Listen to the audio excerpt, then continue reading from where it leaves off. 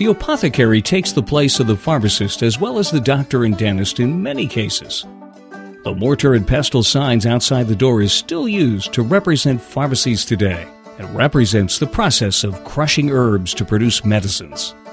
In an era before the understanding of bacteria and viruses, treatment for many illnesses consisted of treating various symptoms using natural materials. Many of the herbs we use in cooking today once also had a medicinal purpose. Parsley could be used to aid the liver and was actually believed to help prevent baldness if rubbed on the head. Mint could be used to soothe an upset stomach. Rosemary treated headaches, and basil could soothe a bee sting. Look at the handout about the apothecary's garden for more herbs and their uses.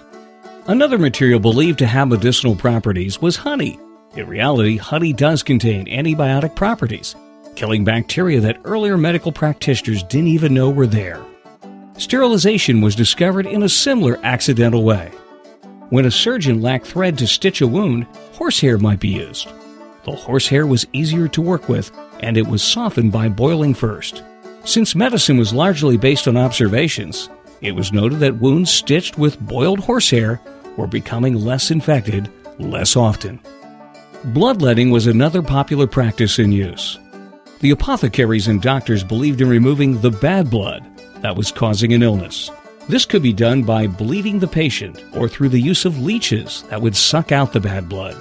As you explore the apothecary's shop, note the herbs on the shelves and the medical equipment around you, including our earlier wheelchairs and Civil War-era crutches.